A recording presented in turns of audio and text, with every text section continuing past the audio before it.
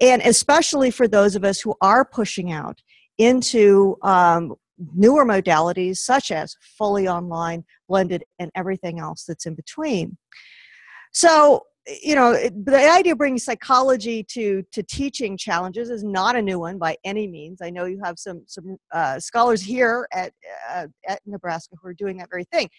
But even so, I think that even given all the calls to make what we do more evidence-based, to fit it into frameworks of learning science, still so much can get lost in translation. And I even feel that as a relative expert in this field, it means that every year there are hundreds, if not more, findings that pile up like snowdrifts in journals, and it's very hard to know which are the most relevant and which can we really bring to bear on those challenges and questions that we have as teachers heavily invested in technology now.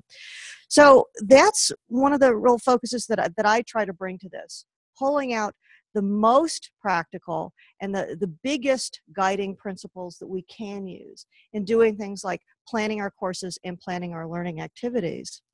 So I'm coming to you as a theorist, but also as a very, very practical person by nature, and also because I do work with so many faculty teams in my other work in course redesign, in first-year learning initiative, and so forth. So that's what I have planned for you today. We're actually going to frame this with some very practical, down-to-earth planning questions. The questions that I think are really helpful to have in mind as we go forward with new courses, which I know we've already got our courses underway this semester, but there's always room to change and to bring in new activities and going forward in conversation with our colleagues about what we're going to do. So we're going to start with some planning questions. And then I want to pull out the three pieces of the cognitive psychology framework that I do think are the most important for teachers in all modalities to know about.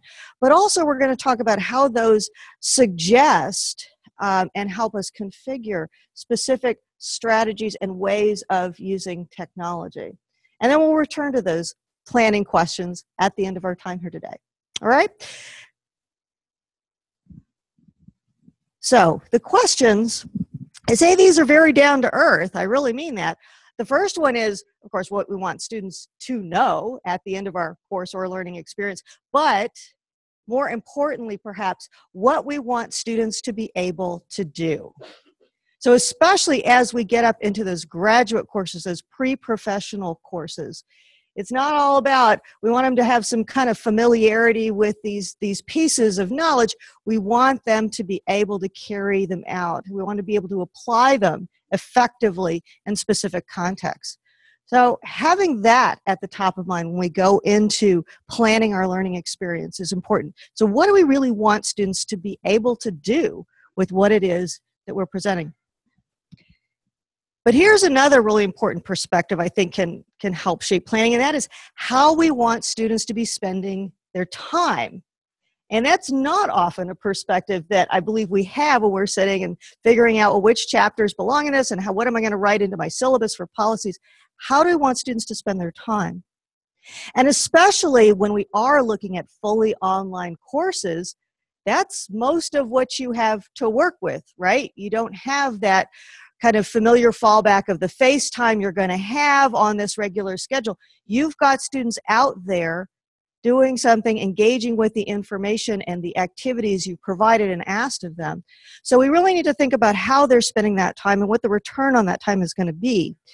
And if you believe, as I do, and many, I think most engaged teachers do, that student effort and productive effort spent is the basis for all success, then you can see why this is a really important thing to be thinking about as we choose what we're going to do. Everybody's favorite topic, assessment. But yes, learning has to be measured along the way. But as we'll see, there are some ways to make this measurement of learning do double and triple duty to advance us towards some of the most important learning goals that students can have. So how are you going to measure student learning, and how's that going to contribute to the learning itself?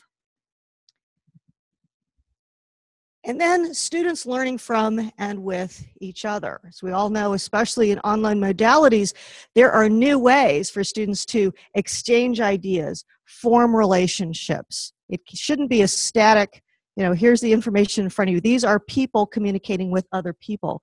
So that's the other thing we need to think about in our minds as we picture that student who's on the other end of the online course or who's taken our blended or hybrid course home with them. What are they learning from and with each other? Okay, so practical questions. Moving into then, does this map onto what I think cognitive psychology can bring to teaching and learning? So 3 aspects that I think that really any teacher needs to have a great grasp of, and especially for online and technology-aided learning, are these. So first off, processes and mechanisms having to do with attention. And here's where I think that I have a slightly different perspective than a lot of the other frameworks that are out there, books you can pick up that are about the psychology of learning or cognitive science of learning, starting with attention. So, as a cognitive psychologist, I have this perspective that whenever something interesting is going on in the mind, learning's happening or problem solving's occurring, a change is occurring, that attention kind of gets there first on the scene. So this is a really, really vital aspect of cognition, and it sort of powers everything else that happens down the line. So I think it makes sense for us as teachers to use this as a starting point as well. So where is students' attention going, and how are you going to capture that? And especially, as we'll see in a second when we talk about memory, it's hard to separate out attention from what students are going to remember. And speaking of memory, I mean, that's a bread and butter issue for a cognitive psychologist. It's where we've done most of our high-profile research. And yeah, it's obviously very central to teaching and learning, which is not to say that memory for information, memorization is the most important thing about learning, or even one of the most important things. So, of course, again, any engaged teacher, anybody who's serious about this knows that there's a lot more to learning than memory. That said, I think more of us in the field are starting to say it's okay to expect students to have a base of content knowledge to work off of. And we are learning more about how that complements things like higher thought processes rather than detracting from it or competing with it. That said, remember that students do only have a limited amount of time and effort that they can put into learning. So it's a good thing that we know a lot of ways to make more memory happen in less time, right? So the memory piece is right there central in the middle. And then, yeah, the thought processes. If you ask engaged teachers what they really most want out of the work they're doing, it's this, right? So if somebody comes to me and says, what do you really want your introduction to psychology students or your teaching practicum students or your graduate students to have at the end of your course? I want them to be able to think more like me as an expert in the field. I want them to be able to solve problems. I want them to have, the habits of mind that go along with that. That's what I want. However, it's very, very easy to let content knowledge override and dominate this.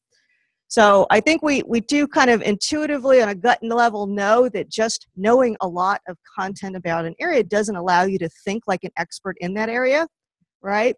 And yet it's very easy to fall into the trap of teaching as though that's true.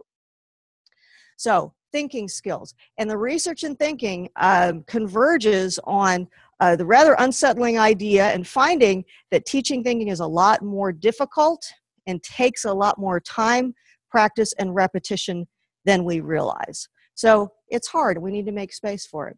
Okay, so attention, memory, thinking. These are the 3 things that I think that can most advance us towards making great choices in planning our teaching and choosing our technology.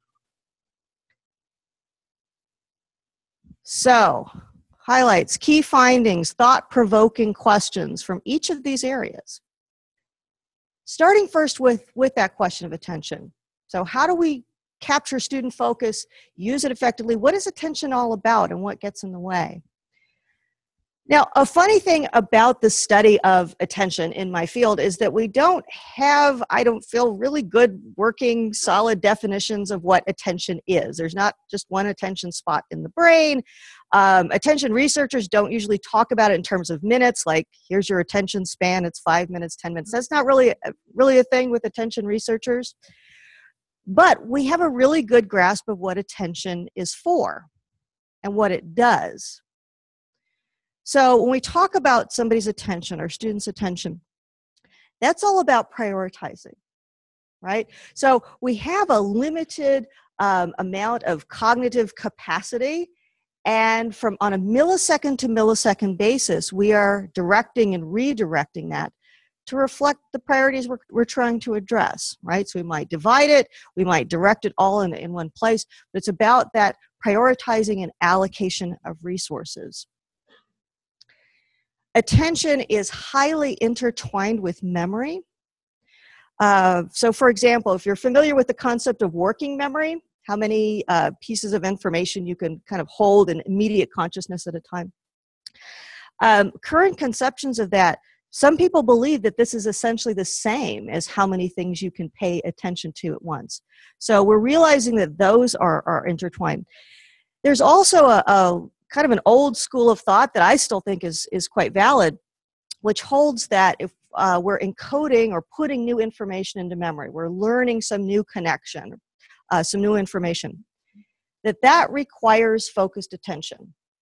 That essentially, for all intents and purposes, learning by osmosis, learning in the background, learning you didn't realize happened, that almost never occurs. So attention is required in order to get new information into mind and into memory. So what gets in the way of this? A couple of things.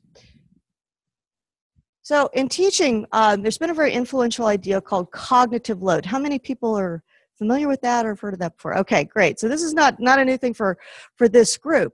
Right, and there's a whole rather complex theory around cognitive load, but in a sense, part of it can be summarized by saying that there's multiple things going on in any learning task. Right, there's the so-called germane demands or germane load of the learning task. That's how much attention, cognitive capacity, is taken up just by learning about classical conditioning, say, or how to work out a calculus problem. But then there's tacked onto that some other demands and that drain off that limited capacity. So, for example, I'm trying to work this problem out, but the instructions for my homework are over here, and I have to keep switching back and forth. And how does this discussion tool work in this LMS anyway? Those two things come out of the same common pool of resources, and one competes with the other. And sometimes, with better design, we can address that so-called extraneous cognitive load. So too much going on at once, too much that's not intrinsically tied up with the learning. Here's another, though, that I think can be very thought-provoking for us as teachers, and that is the concept of automaticity. So when we learn certain things, when we're carrying out a task, there's certain pieces of it that we can overlearn to where they no longer take as much out of our pool of resources, right?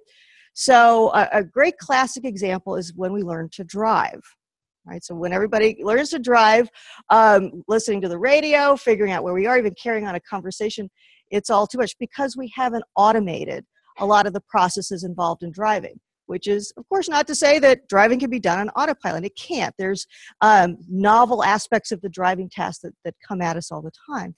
But pieces get automated, and that frees up other resources to do other things. Well, what if we start thinking about this in context of our teaching? So what tasks, skills, processes can students overlearn to where they don't pull as much out of those resources? So I want to throw this out to the group, actually, to think about for just a second, not in a big table discussion, but let's gather maybe a couple of examples of things in your discipline that you think students can and should have overlearned, have them down pat to where they don't take up a whole lot of resources anymore. What do you think?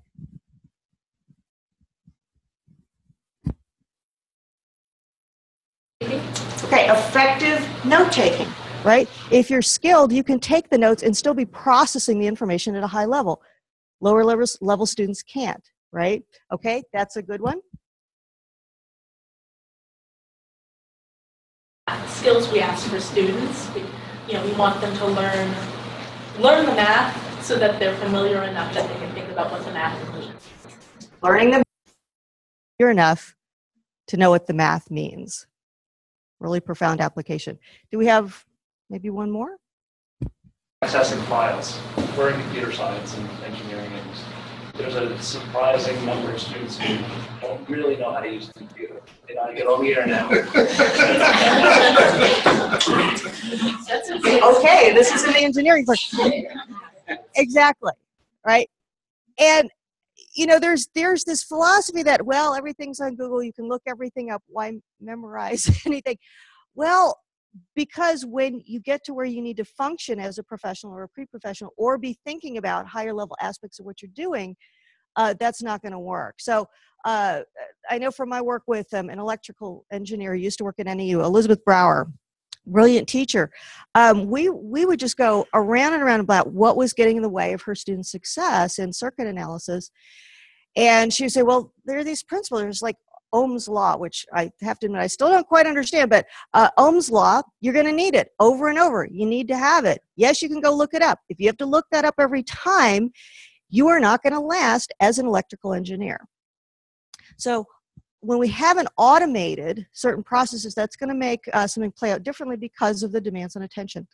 And lastly, there's this thing I've perhaps tactfully called dysfunctional multitasking, which you can probably guess what I mean by that. That can itself be driven by mistaken beliefs about attention, right? Even if we understand that learning doesn't take place by osmosis and that attention is really needed for it, our students may not. And so they make choices to have that video running at the same time I'm in my online course and doing the discussion, and I'm texting three of my friends at the same time, right? When that happens, attention's overloaded and learning's going to fall through. We may not even realize it until it's too late. So thinking about some applications. So one of the most surefire ways to keep pulling attention back to the task at hand is having to respond, right? So we learn this when we teach face-to-face. We learn to call on students. And even in large classes now, this is one of the big functions that something like a student response system can accomplish. And this is what students, for example, have told us in our surveys at NAU in big classes that use clickers is, I didn't always love the clicker, but at least it kept bringing my attention back to what I was doing. But fully online, I think we need to think about that as well. So those very, very text-heavy designs are often criticized as if it's the text that's the problem, and I don't think that's necessarily true. It's that students are having to read and read and read without having to put something back in, of saying, here's what I thought about this, here's what I gathered from it, here's what I understood from it.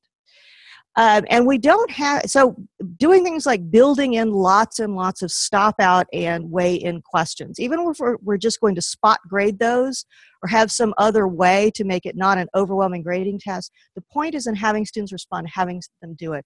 The human mind is not set up to simply monitor and take in lots and lots of information without having to do something with it, right? When that happens, the mind is almost guaranteed to wander. Automating those lower level processes. So thinking about what kind of learning activities can we set up for some students, or maybe even the students who just need them, to make sure that they've got Ohm's law down pat, that they've got the math that they need for this class, not just, we're sort of there, but I can do it without having to think about it too much. In the case of Elizabeth Brower's class, one of the things that we did is we used the affordances of the learning management system and online homework to actually take speed into account with some of the homework. I know a lot of times with homework we're saying, hey, spend more time on it, But this was a case where he said, you know what, this is reinforcing something like Ohm's law. Every problem is going to ask you to use that. So the final grade you get takes into account not just your best attempt, like your best score, but how quickly you did it. Right? So there are some cases where we may even want to do that, incentivize speed. And opening those dialogues with students about the dysfunctional multitasking and the beliefs that they have about attention and memory. You know, and there's been a lot of kind of discussion and debate about this in the higher education community. A lot of it, I notice, comes down to, oh, should we ban laptops in classes? Should we let students use their phone? You have the people who say, oh, you know, get them involved with the devices, and other people saying, no, they have to write everything out on paper. Nothing else will do. And this is kind of, it's kind of hilarious if you teach fully online, right? Because are you going to go home with them? No, you need to teach them to be better stewards of their own attention, all right? So they can make the choices. So, and especially if a few of them still kind of cling to this idea that, well, we're digital natives, we're used to having lots of streams of information all at once. It's like, no, that doesn't excuse you from fundamental limitations in how much the mind can take in, and the fact that we do not learn by osmosis. And so I wanted to share with you just one example of how we've tackled this at NAU. And this is an approach I think that is flexible enough to tailor for different institutions as well. So with this idea that students need to know more about how attention works and how it's related to memory, we set up what kind of functions as an institution-specific MOOC.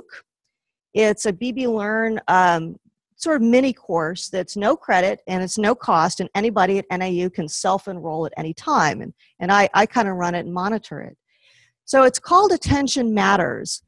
And it isn't just kind of a website with here's information about, you know, you can't multitask and here's don't have your phone out in class. We sort of show them and tell them. So we've pulled in some different online videos that show things, for example, like the change blindness effect. If you've never seen that one demonstrated, it really is very, very memorable in and of itself. There are self-assessments and discussions where students talk about their reactions to those activities. And importantly, at the end, we ask them to kind of put together very briefly what their own plan is for managing attention, managing distractions in class, managing distractions while they're doing their homework. So we've taken we've really put this out there to try to draw them into this dialogue and into this question so that they can be more involved with it. And at this point, we've had about 1,000 students go through this. Why do they do this? Well, because different faculty around the institution offer a little bit of extra credit at the beginning of the semester for doing it. So we have a lot of faculty who feel that this is an important issue. They're not cognitive psychologists themselves, so they don't want to stand up and try to teach a class on it, but this resource is there for them. And that combination of addressing faculty concerns, bringing in a subject matter expert who's willing to kind of run the experience and having students go through this is, we feel, a positive step towards bringing this into dialogue and into the curriculum at NAU. All right, moving on to some highlights about memory. So I think that as teachers, what can be very helpful for us is to start thinking about memory differently, similarly to how memory experts have changed their thinking about it in recent years. So instead of thinking of memory as a place where we put stuff, you know, a big bucket for information, we now think of memory more in terms of what it does for us. It's an adaptation that helps us accomplish our goals. And when you think about it that way, it becomes a lot more clear why we remember certain things and we forget others. It also helps us kind of remember that memory is very context dependent. Memories don't pop into mind just because we want them to. They pop into mind because they're cued by other things. So cues and context are very critical to what we remember. And we have known for a very, very long time in psychology that what you do with information is as important as anything else in determining whether you remember it, the so-called depth of processing effect. And how many people have heard of this one before, depth of processing? All right. So essentially that if you think about information in terms of its meaning, especially its meaning as it relates to you, it's a lot more likely to stick than information you think of in terms of its surface characteristics, which if you go back to memory being an adaptation that helps us accomplish goals and survive, that makes a lot of sense, right? We should hang on to things that we think of in relation to ourselves and forget other things. So some other good take-home principles. There's also, the quirk of the human cognitive system that vision is really highly salient and highly memorable for most people. So if you ever run across the book Moonwalking with Einstein, for example, and it's a great book. I hate that it was written by a journalist and not a psychologist, but it's well worth a read. He describes in that book how competitive memory champions, this is what they're almost always doing to do things like memorize a deck of cards or a series of numbers. They're using a visualization technique. So that's worth kind of tucking away and saying, yeah, vision is really worth more memory for most people. But at the same time, it doesn't come down to so-called perceptual learning styles. So it's not a matter of, some students are visual learners and we have to match that style. That's an idea that has been pretty thoroughly, at least within cognitive psychology, has really been critiqued and some people believe debunked. So don't worry about matching styles. Remember that vision, visualizable information, and things you present visually are going to have a better road to memory than other things for most people. All right, and lastly, there's what I've come to call just the big three in applied memory research. So when we look at the large body of research that really tests what do people recall in realistic situations, such as class material, here's the three that really float to the top. First of all is the testing effect, which also sometimes goes by the term retrieval practice. Now, another show of hands, how many people have heard of that, testing effect? Okay, about a third. Okay, so the testing effect is really exciting for its implications for teaching, especially teaching with technology, where it's possible to quiz people much more frequently and in lots of different ways than we ever could before. So the finding goes like this, the principle goes like this, that when you take a quiz or a test-like activity with material, you actually work with it in that specific way, trying to respond to a quiz question. That has a better impact on your ability to recall it later than virtually anything else you could do at that time, period. It especially gives you a much bigger return than the favored student strategy of rereading. So that's when students say they're studying, we're sending them home and they're studying, that's sometimes what they're doing. They're rereading. That gives you a wonderful sense of familiarity. You feel like you're making all this progress, but the research shows that no, that's probably not giving you what you could by just shutting the book and taking a quiz on the information. Okay, and so this is not just one or two findings that made it into a journal. This is stacks and stacks and stacks of findings done across lots of different conditions, lots of different ways of going about giving tests and so on. So the testing effect, retrieval practice is a big one. There's also the spacing effect, sometimes called distributed practice, which holds that study time gives you better return in terms of memory the more finely you split up your study session. So if I have 2 hours to study for a quiz, I'm going to get more out of it if I split that up into 2 one-hour sessions or 4 half-hour sessions or even more fine-grained than that. And, this is in many ways good news for students who are juggling coursework. They don't have the time, even if they were inclined to go to the library for 8 straight hours for a big cram session, they couldn't do it. There's kids, there's jobs, there's other classes. And this says, well, the 15 minutes that you spend at soccer practice or waiting for the bus could pay off as much as half an hour more that you spend studying some other way. So the spacing effect. And lastly, interleaving. Now, interleaving is more of a newcomer to the scene. It's much less well established, but there's some exciting newer work that's been coming out on this. Now, interleaving only applies to a couple of specific types of learning tasks or subjects. It applies specifically when we're having to tell categories apart or when we're having to distinguish and use different different solutions, different ways of solving problems. So for example, in a stats class, am I going to use a chi-square or t-test or an ANOVA for given problems? When there's that sense of kind of alternation, this principle applies. And I'll tell you about it in a second, but real quick, is anybody teaching or have an example of that kind of learning task where students have to learn to categorize something they're seeing or encountering? They have to tell this kind from that kind. Does anybody have that experience in their teaching currently? Yes. I would posit that all of property law and tax law is that. Is this a lease? Is it a license? Is it a property interest? Depending on, I describe it as the horse sorting hat. Depending on which way you land, then you know where you go, but you've got to land on the right spot first, otherwise everything's messed up. Great example. Okay. All right. Well, I'm going to show you this because it's easier to show you than tell you about it with a very different example, but I think you're spot on. So let's say that students are in an art history class and they're studying Impressionism, and we got to tell our Van Goghs from our Manets from our Monets, right?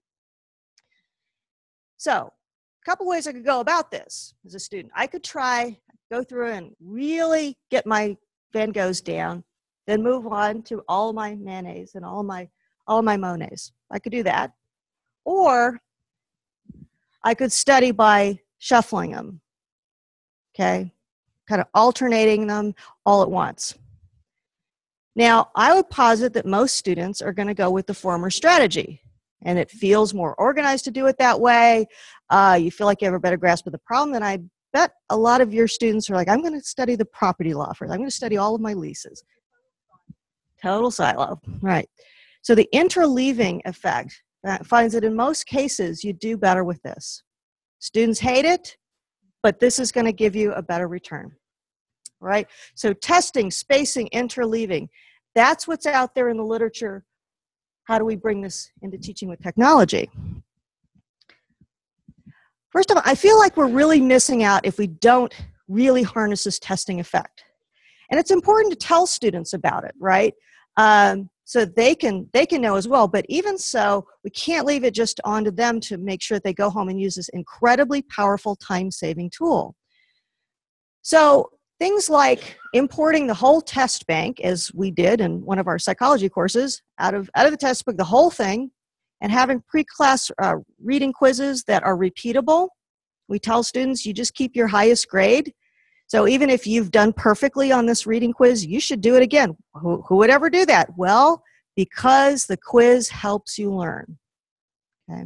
So building in those frequent, small stakes quizzes, tools and resources that feature quizzing, things like Quizlet.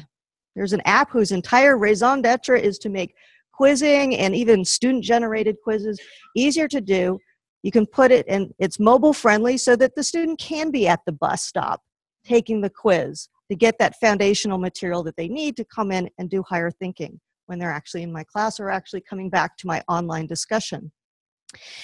We may have to market it to students, right? They come in thinking of tests as the way that I know what you learned instead of part of the learning itself, but they can really come around once you pull back the curtain and say, this saves you time and this is why we do it. Similarly with the spacing or distributed practice effect, I mean, online teaching gives us so much control over when students have to engage in these activities. So when we have a choice of breaking it down and staggering it or massing it all together, I think it's pretty clear which way we should go, right? And interleaving as well.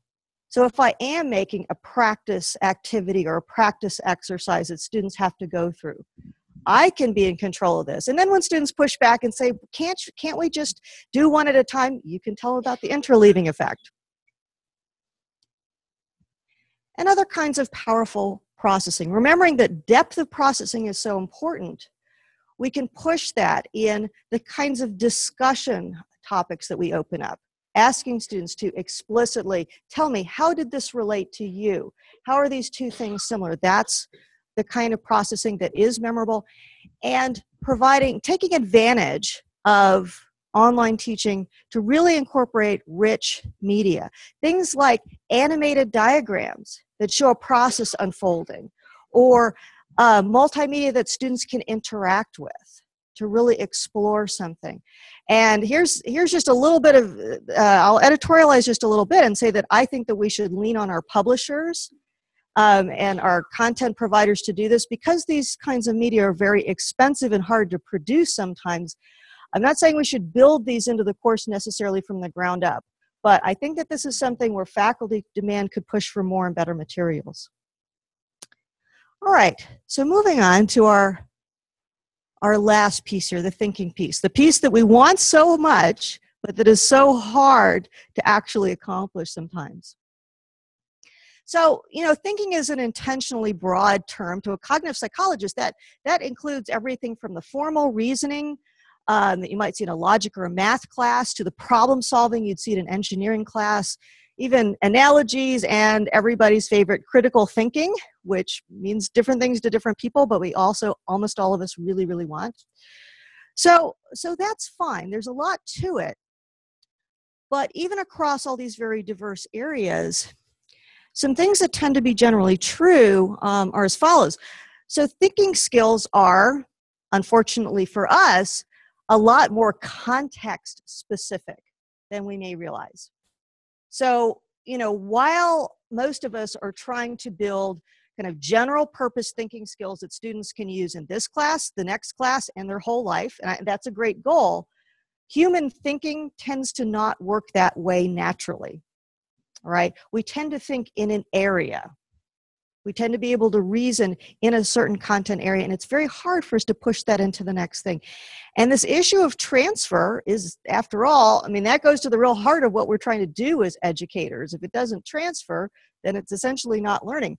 And time and again, we tend to be surprised by how little transfers, sometimes not even to the next module, let alone the next class or the student's life. So here too, who can throw out an example or two, not to get too negative here, but who can throw out an example of a time when you were just really surprised at what students didn't transfer? Saying, we learned this guy, and this guy's the expert, you can see that, but it just didn't make it to the next thing. It's like you were starting all over. Who can give us a good example? Yeah.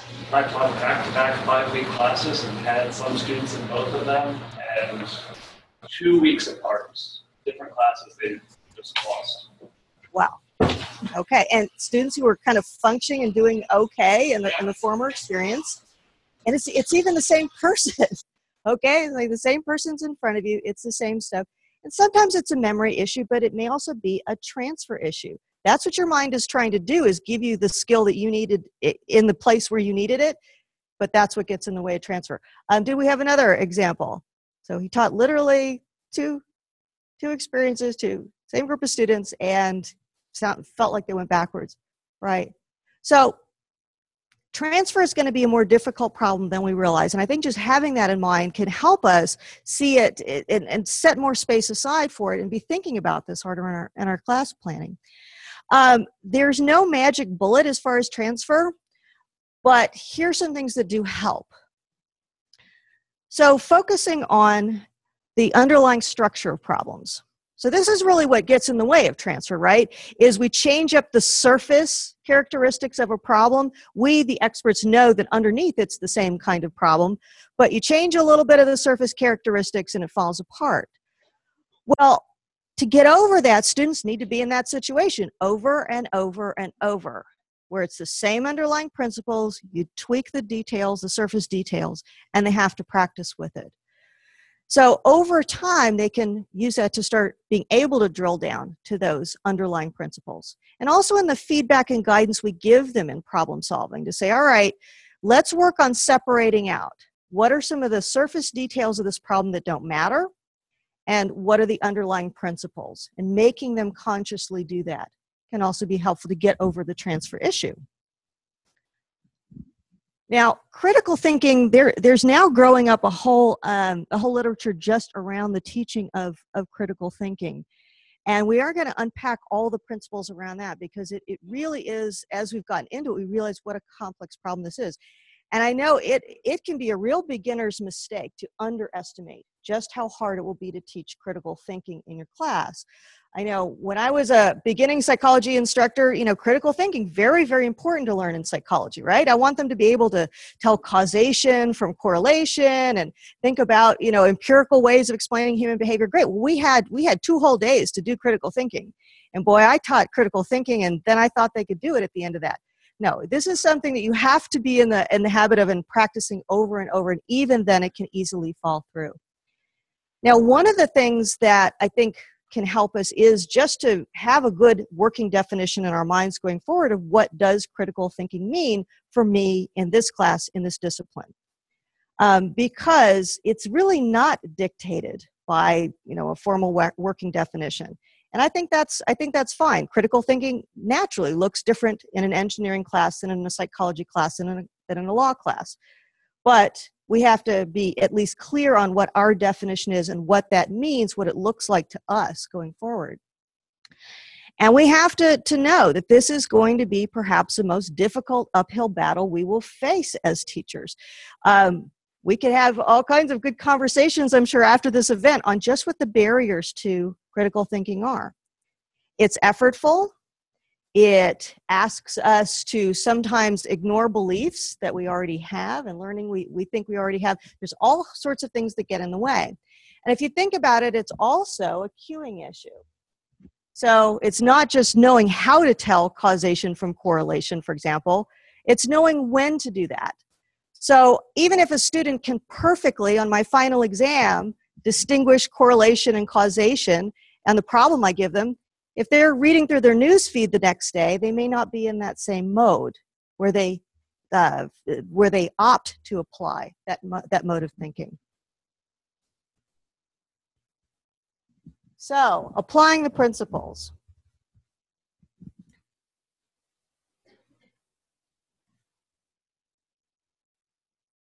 So, here again, thinking back to what we want students to be able to do and making sure we're consciously countering our natural tendency to focus on content. All right? It's not all about what chapters, what policies, should we include this or that. What are the students needing to do, and making sure that our learning activities that we have incorporated are really well aligned to those skills. So I can't tell you how many times I've sat with faculty groups and said, okay, what are some of the skills you want students to have that they're not getting? Oh, critical reading. Right? We really want them to be able to read critically. They can read, but even if they do it, they don't really extract the main points. Okay, so what exercises do you have built into the class that make them accountable to do critical reading and to maybe even do it with each other so they can all compare their work? Oh, we don't have anything. We assign the reading, they go home with it, and then they don't get it. So that's an example of aligning our learning activities to the skills we want. And something like group annotation tools, even a Google Doc, can help students and make them accountable to make their thinking visible and let them work together on that skill. Using the affordance of technology to present as many problems as students are going to need to master those skills, all right? So creating those large banks of problems like we did with the Ohm's Law homework, where it would permute and they would get what looked like a different problem every time, but still reinforcing that same underlying skill. It's obvious to see how we can do that in an engineering or a math class, but maybe we need to be doing that in other disciplines as well. Quizzing as well turns out to be kind of a two-fer or even three-fer, because there's some evidence that when students are frequently quizzed on information, they're better able to transfer it when they go to use it. So that's yet another plug for quizzing and retrieval practice. And then using scenarios. Remembering that human thinking is so context-driven, especially if we're teaching in an applied field where students need to be able to use this in a real environment, that's what they need to be simulating as much as possible in their learning. So things like case studies, role-playing that takes place within a discussion board. Students can really get into these. Even if you don't have a lot of props or other realism, if you assign roles and tell students, here are your goals and you need to play this out, that can be a realistic experience. There are also discipline-specific tools that can simulate important experiences or principles within a discipline. In mine, for example, there's Sniffy the rat. He's a little animated rat. He lives in a little box, and you can train him with little virtual pellets. And thousands of psychology students have now used Sniffy to learn about learning principles and training. So there may be a tool like that in your discipline that can get students involved in virtual application of these skills that you want them to have. And even when we use a very low-tech approach, I'll just tell you one great example that I've gleaned from a colleague of mine who works at SUNY Oswego. She teaches an advanced course in design for the web. And there are a lot of things that she teaches in this class, but one of the things she wants students to be able to do is not just build a good website to meet a client's needs. They need to get feedback from the client and learn to navigate some of those client relationships. So she has this virtual client component to the class, which goes like this. So students, of course, when they're assigned to build a website, they get a little bit of background on the company it's for, and is it a nonprofit or profit, all that good stuff. But they also get a client that goes with it. And that client doesn't just have a list of needs, they have a persona. So she created a backstory for each of these clients. And this is a really cool piece of realism. Each of those clients has an email address that's specific to them. And she role plays this client with every student. And so instead of sitting down and emailing my professor about my work I did, I email my client, Sally Smith. And depending on Sally's persona, she may like it, she may not, she may like it, but then give you some unclear directions. She says that this is so realistic that every now and again, one of her students comes to her to complain about their client. So I can't believe she said that. And she's like, remember, that's actually me. So it's not high technology. It's not that complicated, but it's creative. And it gets to the heart of simulating what she wants her students to be able to do with all this web design that she's teaching them. So we can think about exercises like that. So I know from working with faculty groups that better than answers are questions. So here are some more questions that I want to leave you with today, to talk to your colleagues, each other, and your instructional design team as we advance forward in these different modalities. What do we want them to be able to do? Well, let's think about thinking skills. Let's worry about transfer. Let's see if we can piece out certain parts to be automatic and overlearn to where they no longer are pulling that much out of students' resources. How do we want them to spend their time? How are they going to be focused during that time? How are you going to make sure that that time is spaced out so that they get more return on what they're investing? How are you going to be sure that the time they spend really does tie into the goals that they're trying to accomplish, since that is such a driver of memory? Measuring student learning in ways that take advantage of the testing effect and retrieval practice, right? So that assessments themselves serve to deepen and advance learning, since we know that they can. And lastly, getting students learning from and with each other in ways that reinforce these important things like thinking skills.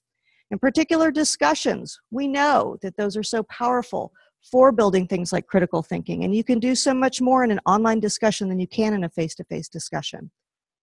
And lastly, a question that gets well out of cognitive psychology, but I hope starts some good conversations with your colleagues.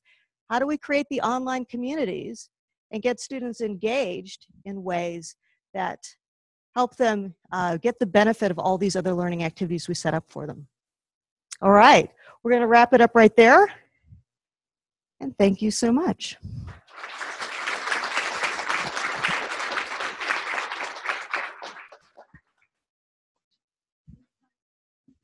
All right, time for questions.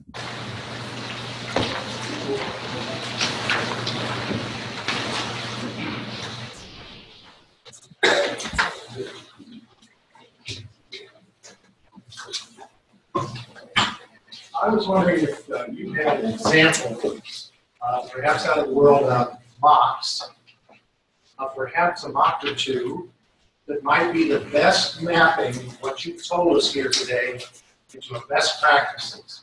Do you have any mocks perhaps that you've served, looked at, do the best job in incorporating what you said today. All right, tell me a little bit more about mocks. What do you mean by that? Oh, please. Just publicly available online courses. Right. Okay. Right.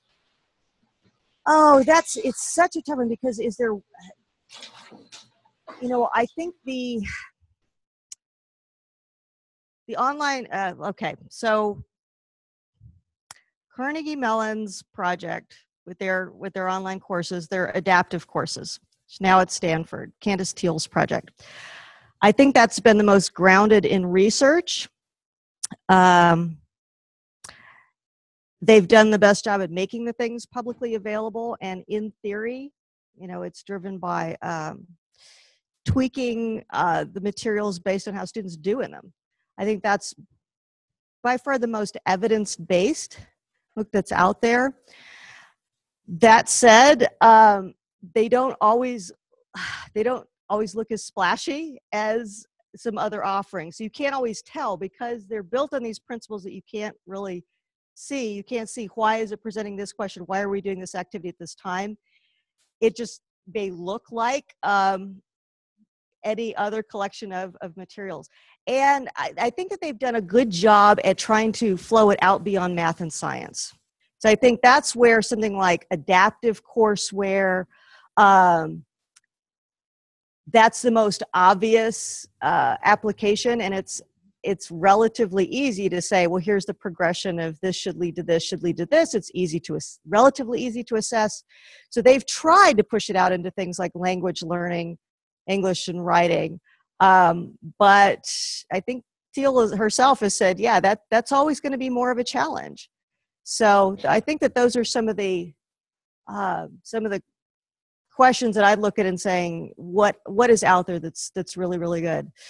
But I worry that we're kind of losing steam and pushing forward for even more and better offerings. Yeah, sure.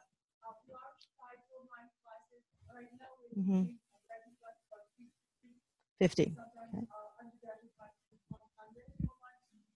What strategies would work better in these environments? Okay. So yeah, a large, and tell me, what's the nature of the interaction that students are doing with the material and with each other right now?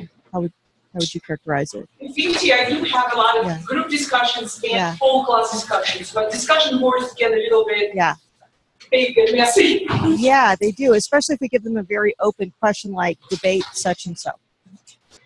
I think much as we would do in a face-to-face class, National Center for Academic Transformation has this great catchphrase called small within large. So dividing the experience and the connections that students have so they're themselves interacting with a smaller group of peers or perhaps on more targeted questions. So that's one way to divide and conquer in a larger class like that. Because I agree. I mean, I moderate the Attention Matters boards where it's very, very simplistic. And yeah, you wake up and there's 150 new posts and it's kind of going all over the place. So maybe not all the students have to interact with all of the other students, and maybe they don't all have to interact with each other in the identical ways to do that.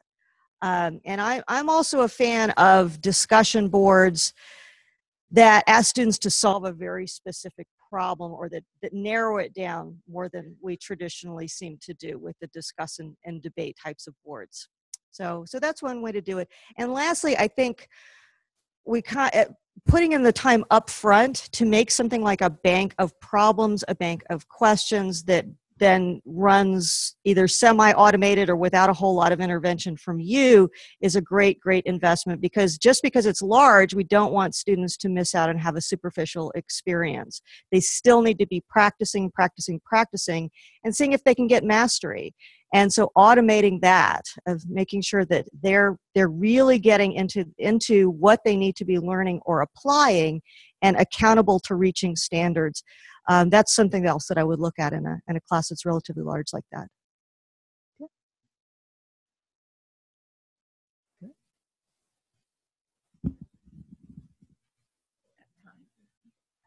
Are there any questions from them?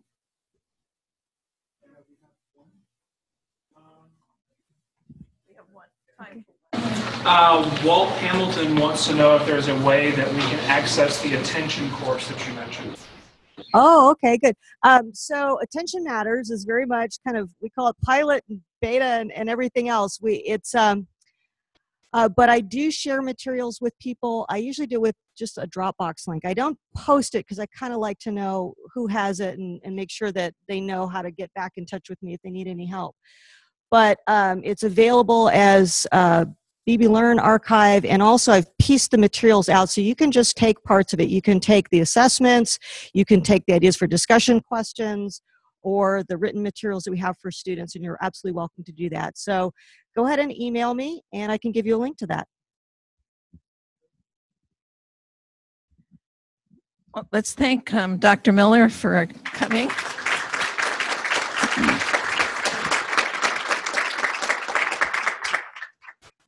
And I want to thank everybody that's in the room for coming today and those that are on the webcast. There is some information on your table. The 2017 Spring Teaching and Learning Symposium is March 3rd. The list of instructional designers that can help you as you think about course redesign in any format, face-to-face, blended, web, fully online, some online, whatever you want to do, the instructional designers can provide that assistance to you. Also, the evaluation is on the table. If you'd fill that out, I would appreciate it. We have been recording this. We will follow next week with a link to the recording and any other kinds of resources that we've identified for this particular topic. Thank you very much for coming. Have a good rest of the afternoon and a good weekend.